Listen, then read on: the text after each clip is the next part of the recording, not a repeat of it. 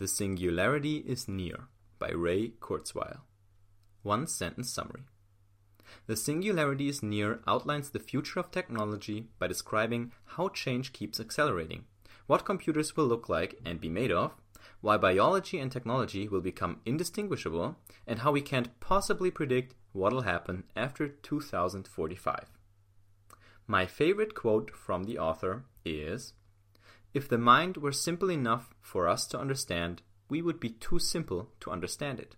Ray Kurzweil. Ray Kurzweil is the future guy at Google.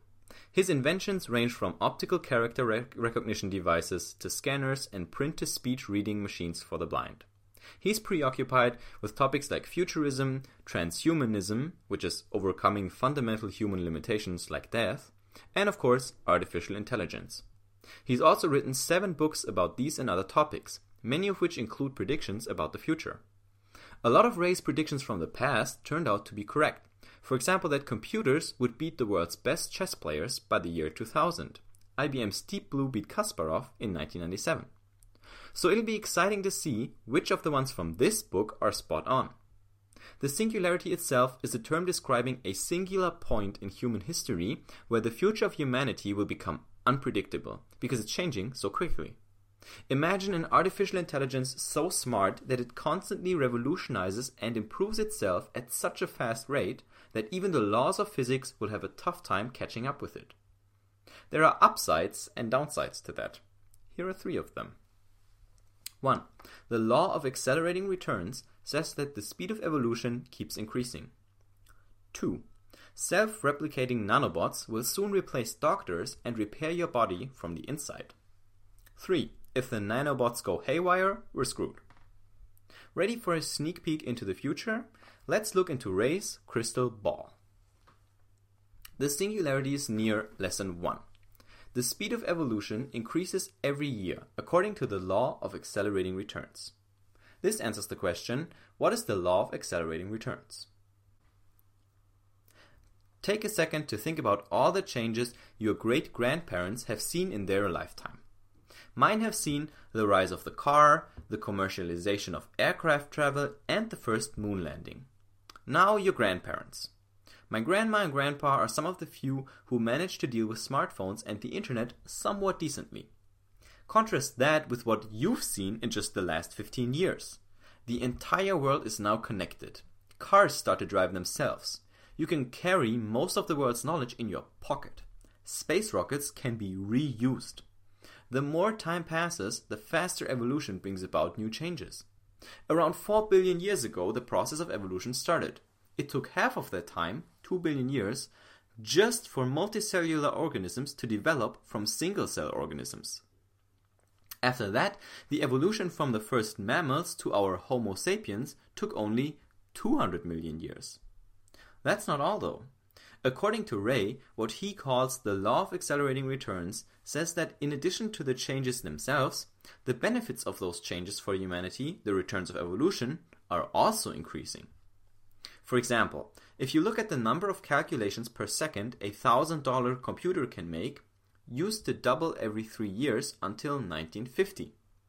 Then, until 1966, it doubled every 2 years. Now it doubles every year, making computers cheaper all the time.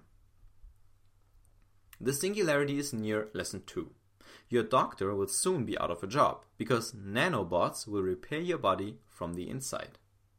This answers the question, what's one of the many ways in which our health will change thanks to artificial intelligence and new technology?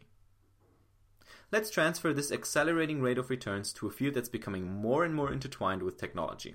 Medicine. Can you imagine what medicine will look like 10 to 20 years from now, given that it'll evolve faster every year? One example of such a next-level technology are nanobots. These mini robots are so tiny that they can move through your entire body, for example using your bloodstream as a means of transport. You can imagine them as white blood cells on steroids. They'll be able to eliminate bacteria, toxins, or viruses from your body wherever they're needed, keep your veins and arteries clean, and remove chemical residues in your brain. Nanobots could even be used to deliver medicine just to specific cells, for example cancerous ones. or repair your genes when they're damaged, for example from a sunburn. Apart from being controllable via the internet, these nanobots will be able to self-replicate, meaning they can make however many copies they need of themselves in order to take care of your body. You'll just have to go to the doctor once and get an initial injection. After that, you can say bye-bye to your physician.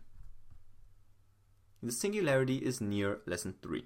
If the nanobots spin out of control, we're all doomed. This answers the question, how could the future evolution of technology go wrong? Everything that has an upside also has a downside. Ray thinks the singularity will happen by 2045. By then, nanobots in our bodies will be common practice. In fact, they'll be a vital part of our survival. Imagine some of the nanobots protecting and healing your brain or immune system are destroyed or break down. They'll need to be replaced quite fast. That's why they'll be able to replicate themselves in the first place. But just like bodily cells can spin out of control and turn into cancerous cells by self-replicating uncontrollably, so could the nanobots. Nobody knows what would happen if a virus turned your nanobots against you, but that's not even the most frightening scenario. If nanobots started multiplying uncontrollably outside of a human body, a nuclear explosion would seem like a joke. Nanobots use carbon atoms as their basic building blocks, meaning they need carbon to survive. Infinitely replicating nanobots would start sucking carbon atoms from every piece of biomass around them, trees, animals, even humans, until there is nothing left. Since the number of nanobots doubles with each replication, it'd only take 130 iterations until all life on Earth is gone. This would take anywhere between 3 hours and a couple of days. Scary, huh? Here's what I learned from The Singularity Is Near by Ray Kurzweil. Obviously, this is all throwing darts in the dark, right? I mean, yes, the guy has an impressive track record, and I believe out of 117 predictions, 80 or 90% were correct of the ones he made, I think up to 1980 or something, or 1990. And so far, 20 years back, 80%, 85%. A lot of them have come true, that's the point. So he has a good track record. But even Ray Kurzweil, like the futurist of Google, doesn't know everything. So obviously, one of the only things we do know is that the law of accelerating returns is true. And that's the reason. So there are other sub-laws of this called, there's Moore's law, for example, that says that the number of processors or the processing power per, say, square inch will double exponentially. And it has done that so far. Actually, it has done more than that. So the guy even underestimated the line of progress. So basically, if you took a 1 inch by 1 inch square field and we put computer processors on it, I think now it's even every 6 months. It doubles.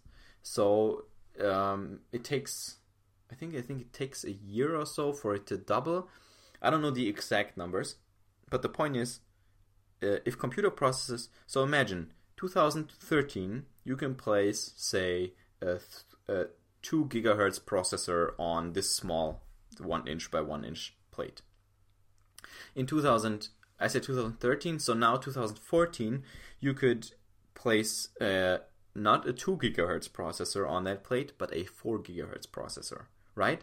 That's insane. And that's also why, by the way, when you buy a computer, after 3 months, it's not worth shit. That's the reason that the cost of technology goes down so fast, so there's no value. And that's, by the way, why Apple has done a tremendous job, I think, because their computers, actually, their value stable. They're obviously decreasing too, but not remotely as fast as other computers. All the computers I had before, I had one from Dell in 2007. I think in 2009 or 10, I got one from Acer, maybe? I don't know, but it was a laptop, and man, I could not get any money for these things by the time I sold them. Now, my MacBook, I also got it on a deal, on a budget, but still, I could sell this thing after now it's been 4 years, over 4 years, 4.5, and I could still get probably something like at least 50% of the price that I bought it at. Maybe 70 if I restore it or something, if I put some money into it. So, and that's because it's Apple, right? And it has the brand value and all the design and stuff like that. But the cost of tech is going down, is decreasing rapidly. And it helps, of course, because it means we can put computers in places that couldn't afford them before.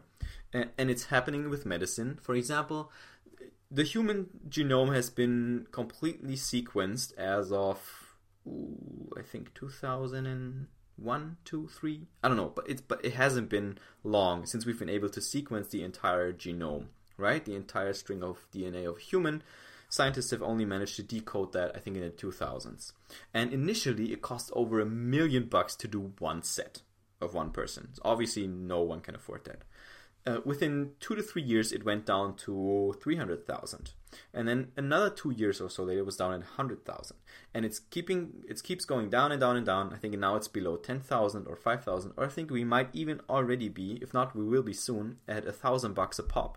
So that means obviously that's still expensive, but it means $1,000, almost everyone can save that. And if you would want your genome sequenced, and you would want to know if you have any predisposition to get a certain kind of cancer or diabetes or some other illness, or whether you have problems, or whether you are really good at running or swimming, what kind of sports you tend to do best at, there's so much information in your genes, and you could get that for $1,000. And eventually it's going to be something like $100, and you can just get a kit and do it and do the test, send it in, you'll get your results, and you have all this amazing information, and you can live your life better and be healthier just because the cost of medical tech goes down as well. So these scenarios I've painted so far are all very good scenarios, right? We don't know when these things are going to happen. Again, Ray said 2045. There's different prediction numbers for this whole singularity moment, ranging from the 2040s to the 2070s, even to 2100 and beyond. So you and I might not even see that. But the truth is, nobody knows when it's going to happen. Nobody knows if it's going to happen that way, where it's really artificial intelligence. We have it, it's super smart, and it's making itself smarter and so fast that we can't even keep up with it. And either we have computers in our brains so we can keep up, or something else is going to happen. And I don't want to paint a Matrix-like scenario, but who knows? When the machines get really smart and decide that actually the humans are kind of dragging us down, by humans, and they come up with some crazy carbon munching nanobot mechanism, then shit's gonna get tough. And this is another point I would like to make. So there's 2 scenarios, not 3, because right now progress is linear, right? So it's a straight curve up. It has been for the last 100 years or so. There's been jumps here and there, up or down, but throughout humanity, for example, the Romans, they've managed great progress, and then Middle Ages came, everything went down the drain. So we have these sort of bumps in the road, but other than that, it's been fairly linear. When we hit singularity, there's only 2 options. One, it's going skyrocket up high. Human life's going to be amazing. We're all going to live forever, or 700 years. Everyone's going to be healthy, no problems. We're going to colonize Mars and all that shit. Or the other scenario is it goes straight down, and we're all going to shit. Everything's fucked. Sorry, excuse my language. It all goes to shit. Machines take over. There's some post-apocalyptic wasteland like you see in the movies, and that's it. And that's the problem, right? There's no linear scenario anymore. It's not the regular slow pace we're used to, and you and I can already feel this because the internet has accelerated everything tremendously. I mean, most of us can't comprehend the stuff the internet can do today, and you and I are probably well acquainted with it. Imagine someone who's 50, 60, 70, 80 years old today and who doesn't know this stuff, or has a much tougher time. And imagine what that's going to be like for somebody, or for us 30 years from now, when things accelerate even faster and we're like, what's going on today? I didn't even understand what happened yesterday. So this is all going to be really interesting. I have no idea where it's going to go. But either way, I'm excited because, I don't know, it's a good time to be alive, right? Wouldn't you agree? So whether we're all going down or going up or wherever we're going. And I think that's cool. So I'm happy to be here. I'm happy to be alive and witness all this stuff. I'm excited to see where it's going to go. I'm excited to see how much you and I will see of this. And either way, I hope I will see you on the next summary. See ya.